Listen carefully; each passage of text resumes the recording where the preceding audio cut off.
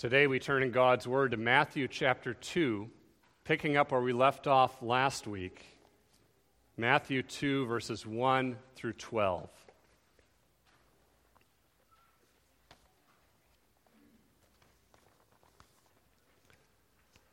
We welcome those visiting with us today, college students back in town, other family who are here as well.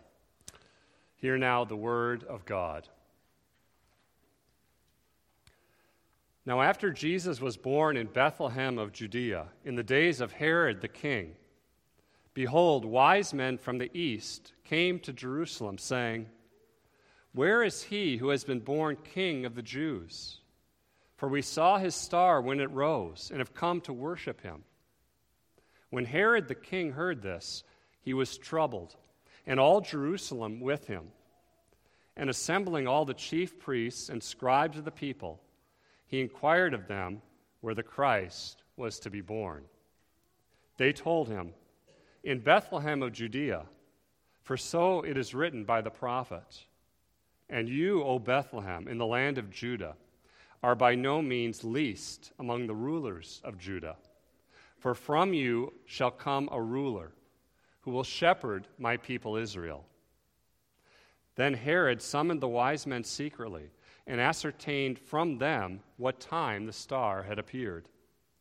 And he sent them to Bethlehem, saying, 'Go and search diligently for the child, and when you have found him, bring me word, that I too may come and worship him.'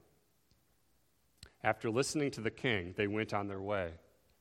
And behold, the star that they had seen when it rose went before them until it came to rest over the place where the child was. When they saw the star, they rejoiced exceedingly with great joy. And going into the house, they saw the child with Mary his mother, and they fell down and worshipped him. Then opening their treasures, they offered him gifts, gold and frankincense and myrrh.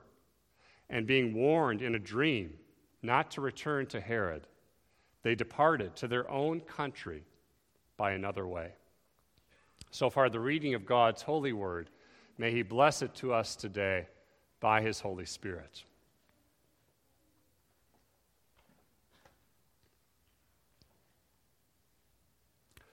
For some, Christmas is the best of times.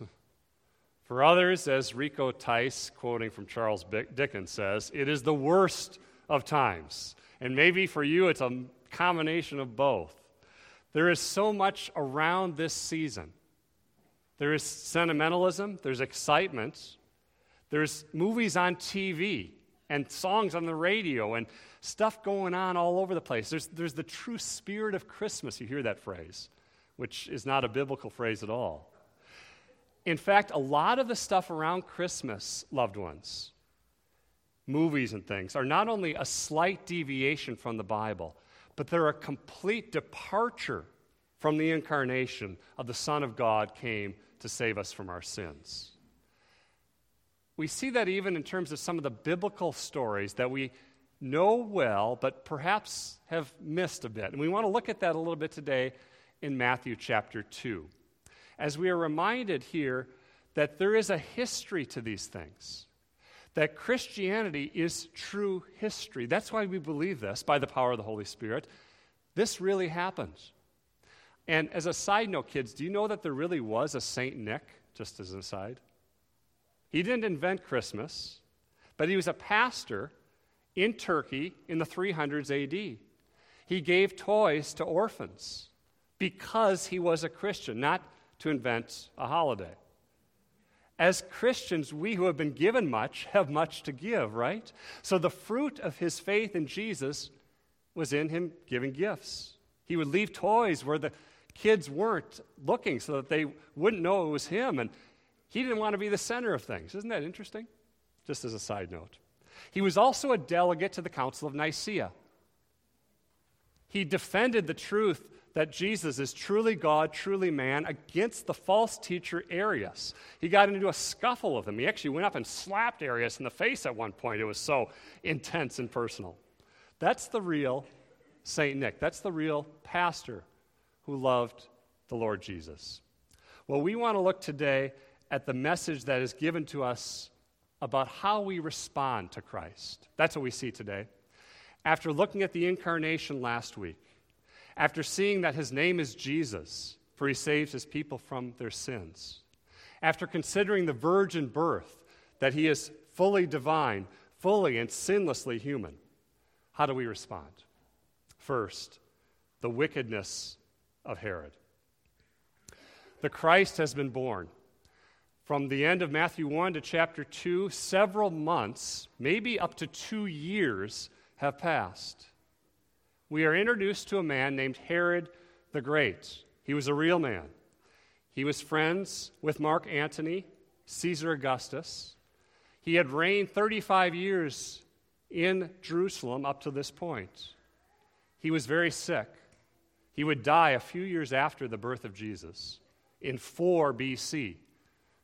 You get that, the calendar's off a bit. He wasn't Jewish.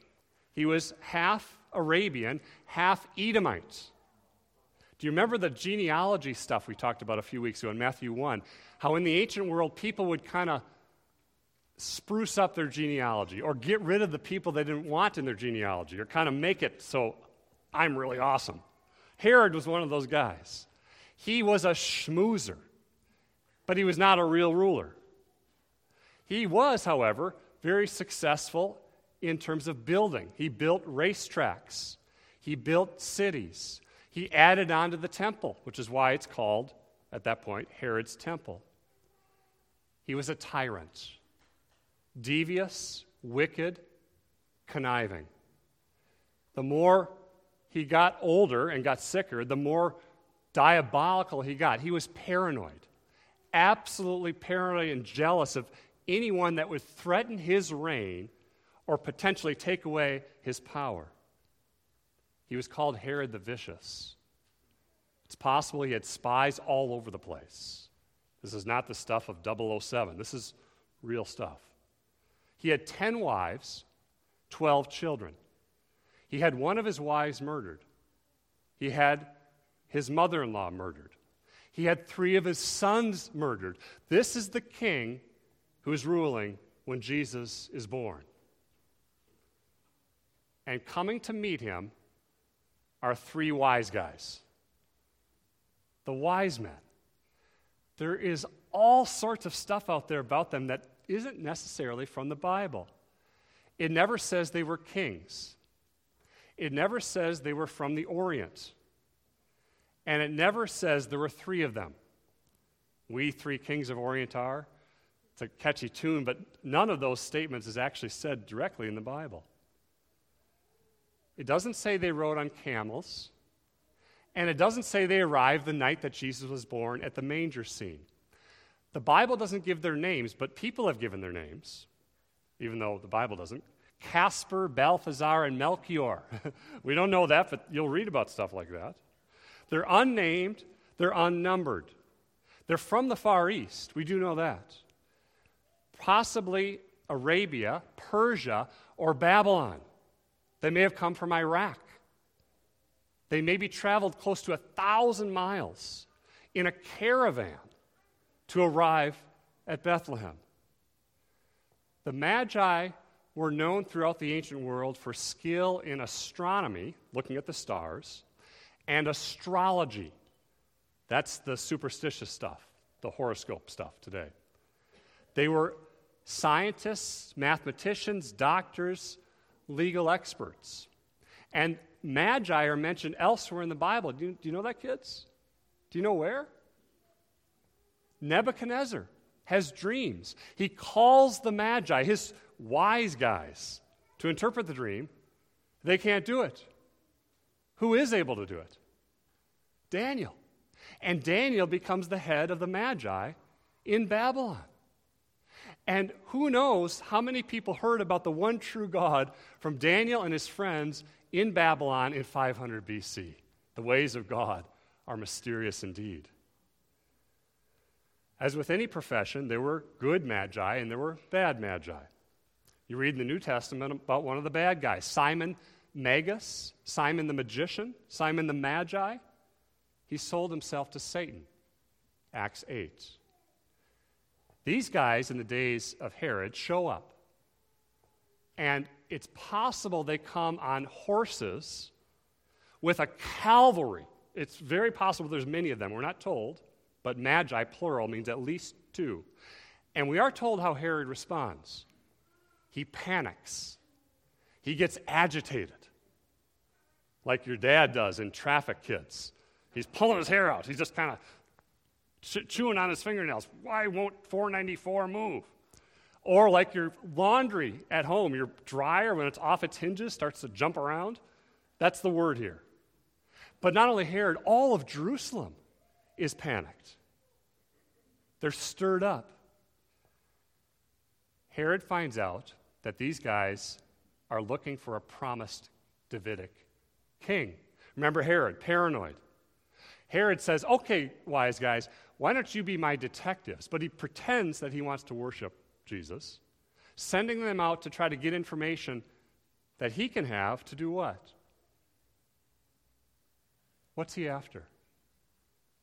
He wants to kill Jesus. Later, we'll see next week, Lord willing, he'll have all the boys 2 years old and younger killed in Jerusalem. In that way, a lot like Pharaoh in the Old Testament, who did the same thing in the days of Exodus, and a lot like Satan. Herod is, in all direct, strict senses, an agent of Satan. He is an antichrist. He is one of the seed of the serpent from Genesis 3, reminding us that the Bible, from beginning to end, tells a story of deceit and conflict in which every advance in God's purposes encounters opposition. It always happens, loved ones, today and then. Herod is trying to do the work of Satan.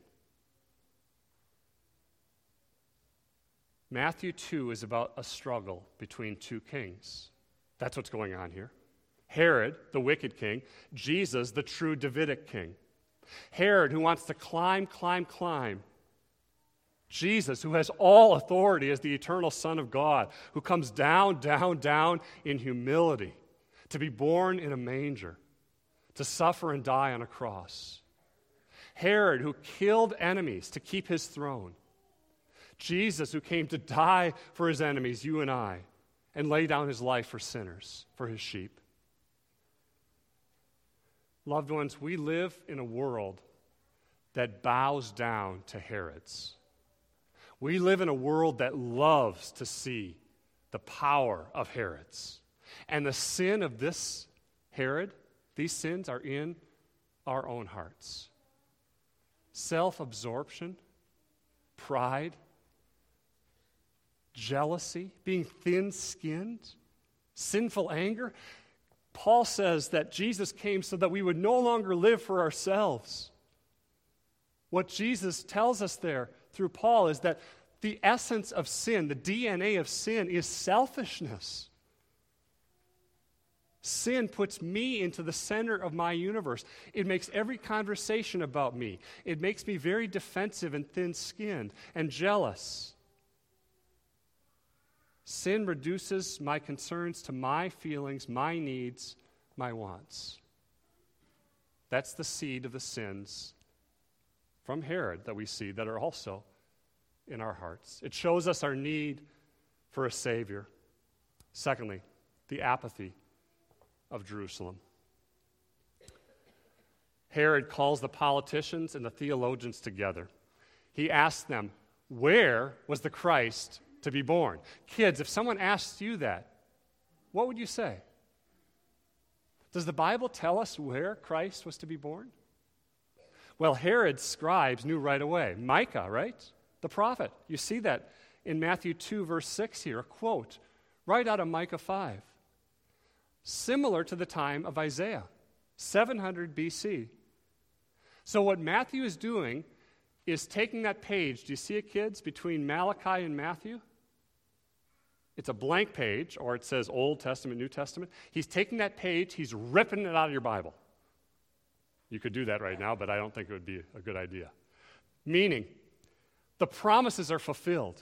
The Christ is here. The promised Messiah has come, and he's been born where? In Bethlehem. That's like Moose Jaw, Saskatchewan. That's a place no one really knows much about or really is from.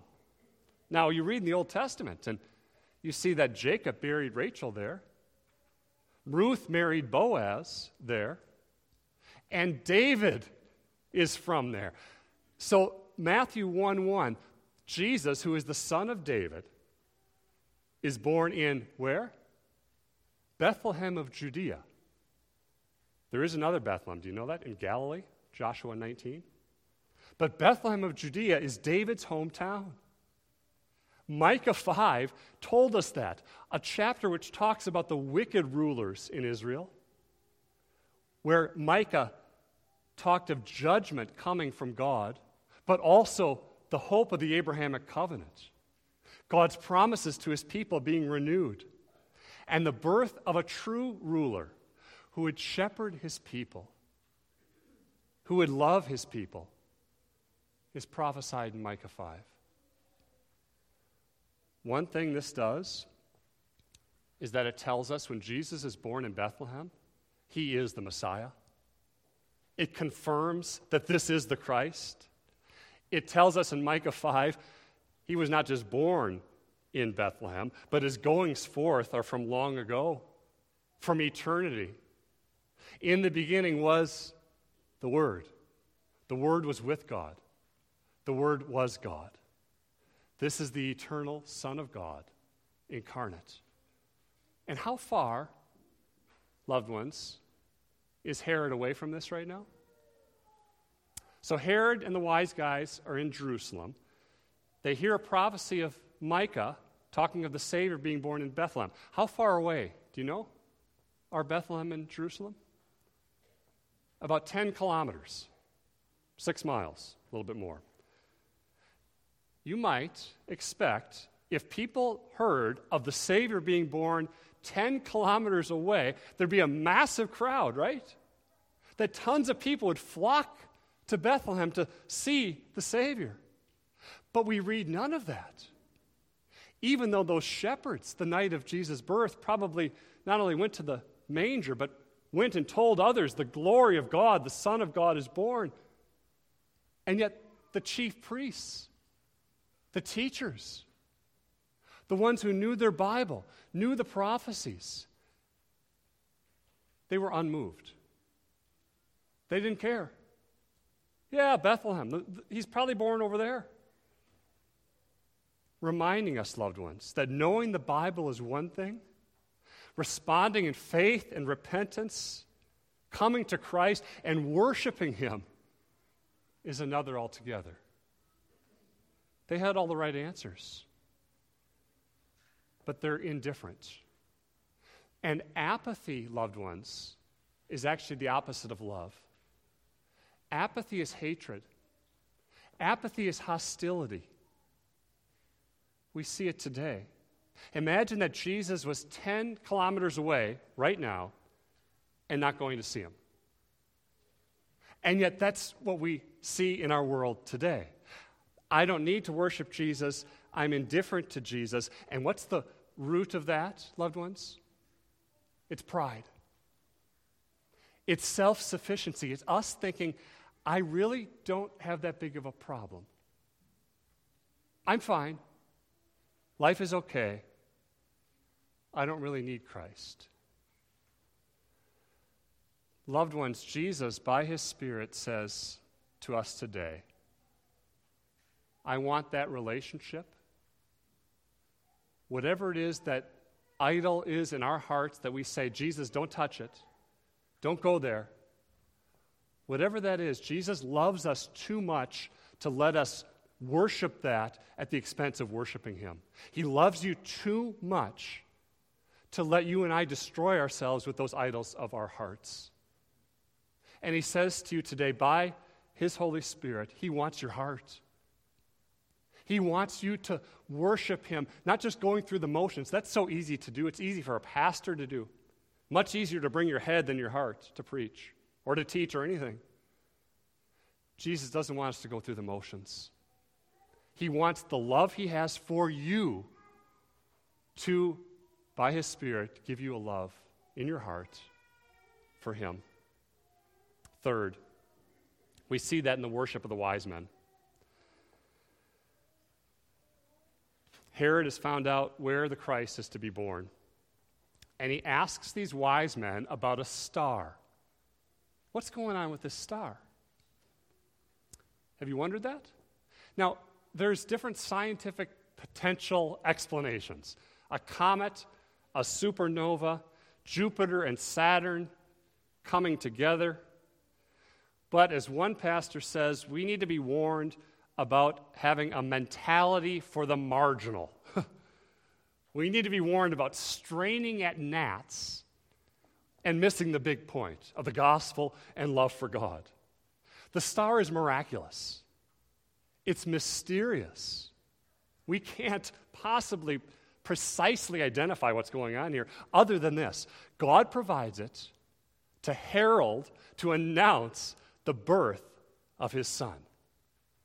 And God uses this miracle to bring these wise men to Christ. Kids, does that remind you of something, the star leading the wise men? Do you remember the Old Testament? The pillar of fire and the pillar of cloud, the Holy Spirit leading God's people in the wilderness. This also would bring us back to another Old Testament passage, Numbers 22.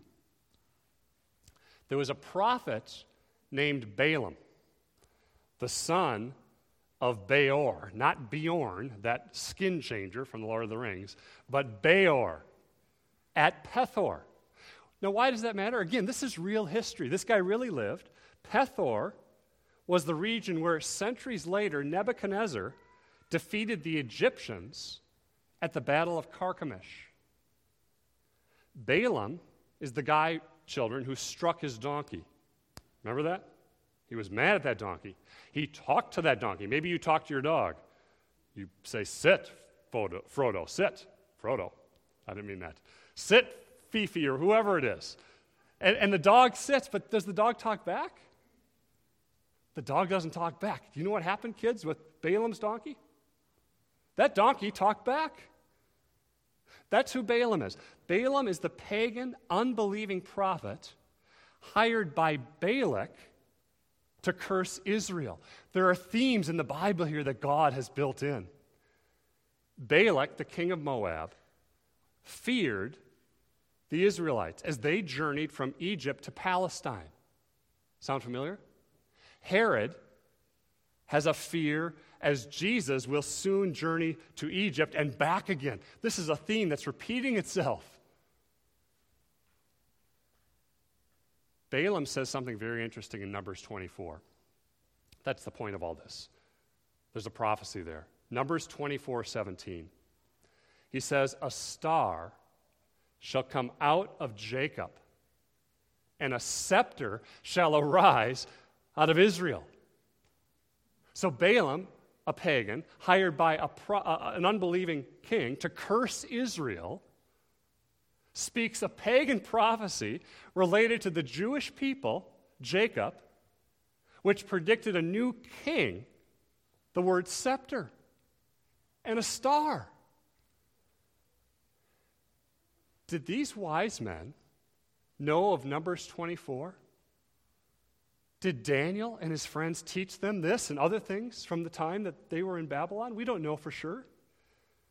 We do know this.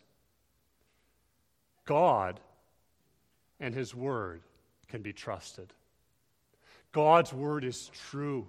It is authoritative. It is without error. God is the author. And God can use anyone to bring that word, even Balaam. A star coming out of Jacob, connecting with the kingship of Jesus. Do you remember Revelation 22, verse 16? Jesus says, I am the root and descendant of David. The what? Bright morning star. God is sovereignly planning every detail here, loved ones. Matthew goes on. After listening to Herod, the wise men go on their way. So they saw the star. It led them maybe up to 1,000 miles. Some people say 2 years of traveling. Others say 40 days. We're not sure, but a long period of travel. They go to Herod. They're told by Herod to go find the child. The star appears again. And the star leads them where, children? Not to a stable. We saw that last week, right? But to a house. The shepherds came when Jesus was still lying in a manger. And a lot of manger scenes put wise men there too, don't they? But this is telling us months, maybe up to 2 years, have gone by. Jesus, most likely, had been to the temple for purification. We're not sure how old he is. But they see Christ. And the phrase that Matthew uses all throughout these first few chapters is what? The child. The child. The child. Where's Matthew getting that? The call to worship today came from Isaiah 9. For to us a child is born. To us a son is given. That's what this would have reminded us of, them and also us. Isaiah saw that this child would be everything you and I lack. For our confusion, he is the wonderful counselor. For our weakness, he is mighty God. For spiritual orphans and prodigal sons and daughters, he is the everlasting Father. In our distress, he comes to you today as the Prince of Peace, Sinclair Ferguson says. What a child. There has never been a child like this. What did they do when they saw the child? They rejoiced exceedingly with great joy. That's like quadruple. They rejoiced. They rejoiced with joy. They rejoiced with great joy. They rejoiced exceedingly with great joy. Why? Because of the gospel. They see a baby or a toddler or a 21-month-old boy, and they believed the promises of God. They worshiped the Christ child. And loved ones, God expects his Son, his divine Son, his only begotten Son to be worshiped today. Not to just be examined, not to just be talked about, but to be worshiped. The Christ child is the Son of God. They bow and they give him the best of their resources. Do you notice that? 3 gifts.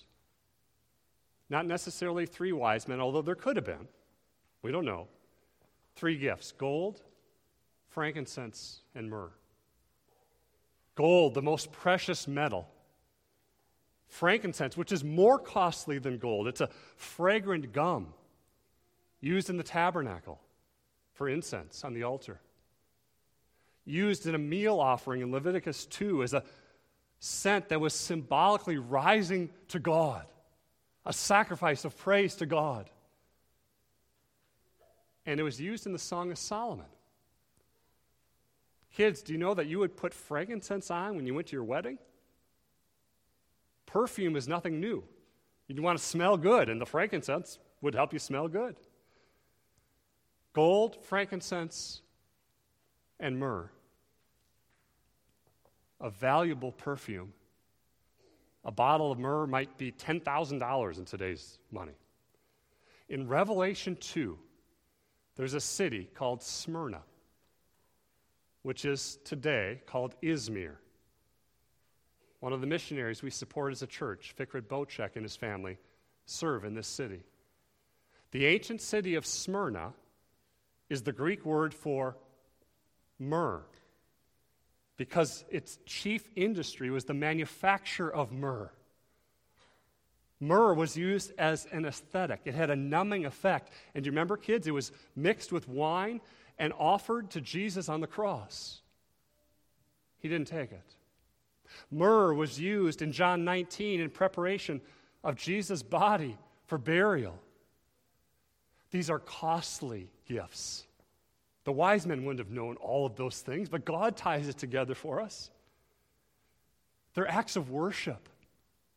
And you wonder, Mary and Joseph, how many resources they had. you wonder, did they sell these gifts to help finance their escape and their trip to Egypt that we will see, Lord willing, next week? Matthew doesn't tell us how long they stayed here. Did they learn from Mary and Joseph more of the Bible? Don't you have those questions, right? Did they tell them more about the star? We do know they stayed at least one night, because that one night they were warned by God in a dream. Don't go back to Herod. He'll destroy you. Go another way back to your own country. And amazing grace again, God protects these Gentiles from the schemes of the cruel, murderous Herod. The Magi are the first fruits of the Gentile nations.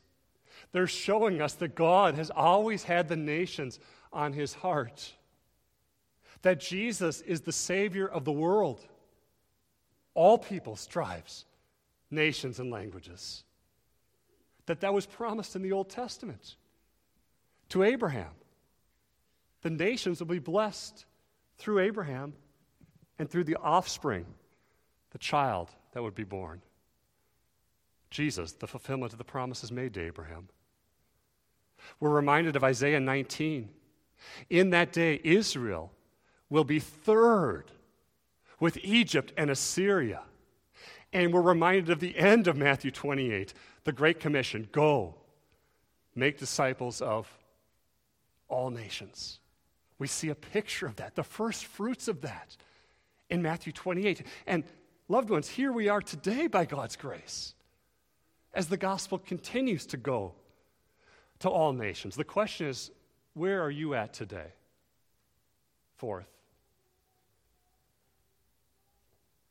there are three responses to the good news of the birth of Jesus: hostility and hatred, as seen in Herod; indifference and apathy, that kind of passes itself off as sophistication, but is actually hatred as well. We saw that in the people of the teachers of Jerusalem. Third, there's a hunger to hear more. There's a desire, by faith in Jesus, by his grace, to trust him, to love him, to worship him. This time of year, loved ones, with Christmas and all the different stuff that comes at us, this can kind of get mixed up a little bit, right? This time of year is a time that is in some ways the best of times and the worst of times. For some, it's a time of increasing isolation, loneliness. I talked to a man yesterday, and I talked to him about, does he have a place to go for Christmas Eve? And due to this man's very challenging situation, he told me it's even harder for him to go to someone's house than to be alone. This man is waiting to be maybe invited by his family. There's all sorts of things going on here, but he wants to just kind of play games alone and hope that it goes away. Maybe that's where you are today. Maybe the isolation and the loneliness makes this a hard time. Maybe you're getting together with family. Maybe some of them are hostile to Christianity. If so, I hope you're praying for them and for you as you meet with them. Maybe you're getting together with Christian family, and you know what? You just kind of don't like them that much. Maybe they kind of bug you, or you bug them, or you get rude together. And one person once said, I went home to my Christian family as a Christian, determined that by the grace of God, I would be different and this would be different. But before I knew it, my mother asked me to do something. I snapped back. My sister and I started fighting. It was like we were teenagers again. We were back in these squabbles and this cycle of annoyance. Maybe that's where you are. Maybe you get together with family and you go and you say, I'm just going to turn the TV on for a second. Just what's going to be on TV? And maybe you look on TV, as I'm really struggling with my microphone here, sorry. And you turn on Home Alone 2. And you see Kevin Macaulay Culkin there, and you come across this very strange scene. A woman says to him, did you know that a good deed can erase a bad deed? He said, well, I don't know if I've done enough good deeds to erase my bad deeds. She says, the good news is that it's Christmas Eve, and good deeds count extra tonight.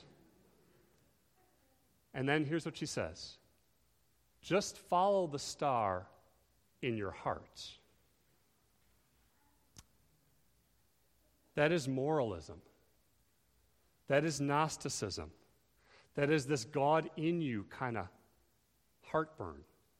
That's not Christianity. By nature, we want to justify ourselves. By nature, we don't believe the gospel. But the message of Christmas is about redemptive history. It's about what God has done in the incarnation of the Son of God. It's about a real star that God provides to announce the birth of his Son. It's about an actual place in Bethlehem, an objective Savior, Jesus Christ. And dear Christian, the experience of the Magi finding Christ was unique, yes. But your experience in coming to faith in Jesus is no less supernatural than theirs. The same Lord sovereignly designed the events in your life, Sinclair Ferguson says, that led you to faith in Jesus. It was God who caused you to be born in a Christian family, or brought you into contact with a Christian, or stirred in you by his Spirit a desire to read the Bible, and brought you to trust in Jesus by the Spirit. The Lord had his hand on you, just as he did on them. And at Christmas, it can be the best of times as you think of the great grace of God to you, as you thank God for Christians around you and maybe someone who helped you to learn more about Jesus, who's been a blessing in your discipleship as you've been made more like Jesus. This time of year reminds us that the Christ we worship didn't stay a baby boy.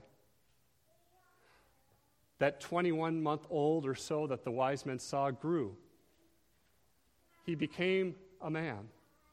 He fulfilled all righteousness. He came to deal with a problem called a curse, the curse of sin. We live in a fallen world, and on that cross, Jesus took the curse of sin on himself, dying in our place. Our sin transferred to him. By faith, his righteousness transferred to you. He's raised from the dead. He's ascended. He's on the throne. He's not in the manger still. And he is returning again. He has come to make his blessings flow far as the curse is found. And dear Christian, our prayer is that we would rejoice as the wise men did, not by looking within to try to gin it up, but by remembering God's love for us in Jesus. The gospel of Christ is the motive for our joy. The Spirit empowers joyful worship. The joy of the Lord is our strength, meaning in Christ you are accepted, you are loved, and you are wanted by God. In Christ you are delighted in by God. God delights in you. The pain is real. Your sins are many, but God's grace is greater than all of our sin.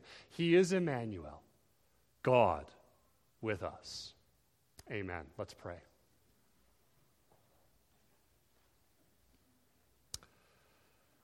Father, this mystery is profound, how you could love sinners without there being anything in us worthy of your love. Mysterious, eternal love of God. Father, we bow and we praise you for such great grace. And we pray that even though we might be overwhelmed with sorrow, that you keep our tears in your bottle, and that you remember our sorrows, and that you crown us with love and compassion by faith in Jesus, who loved us and gave himself for us. And so we do sing joy to the world, for Christ has come to make his blessings flow far as the curse is found. We pray in Jesus' name, amen.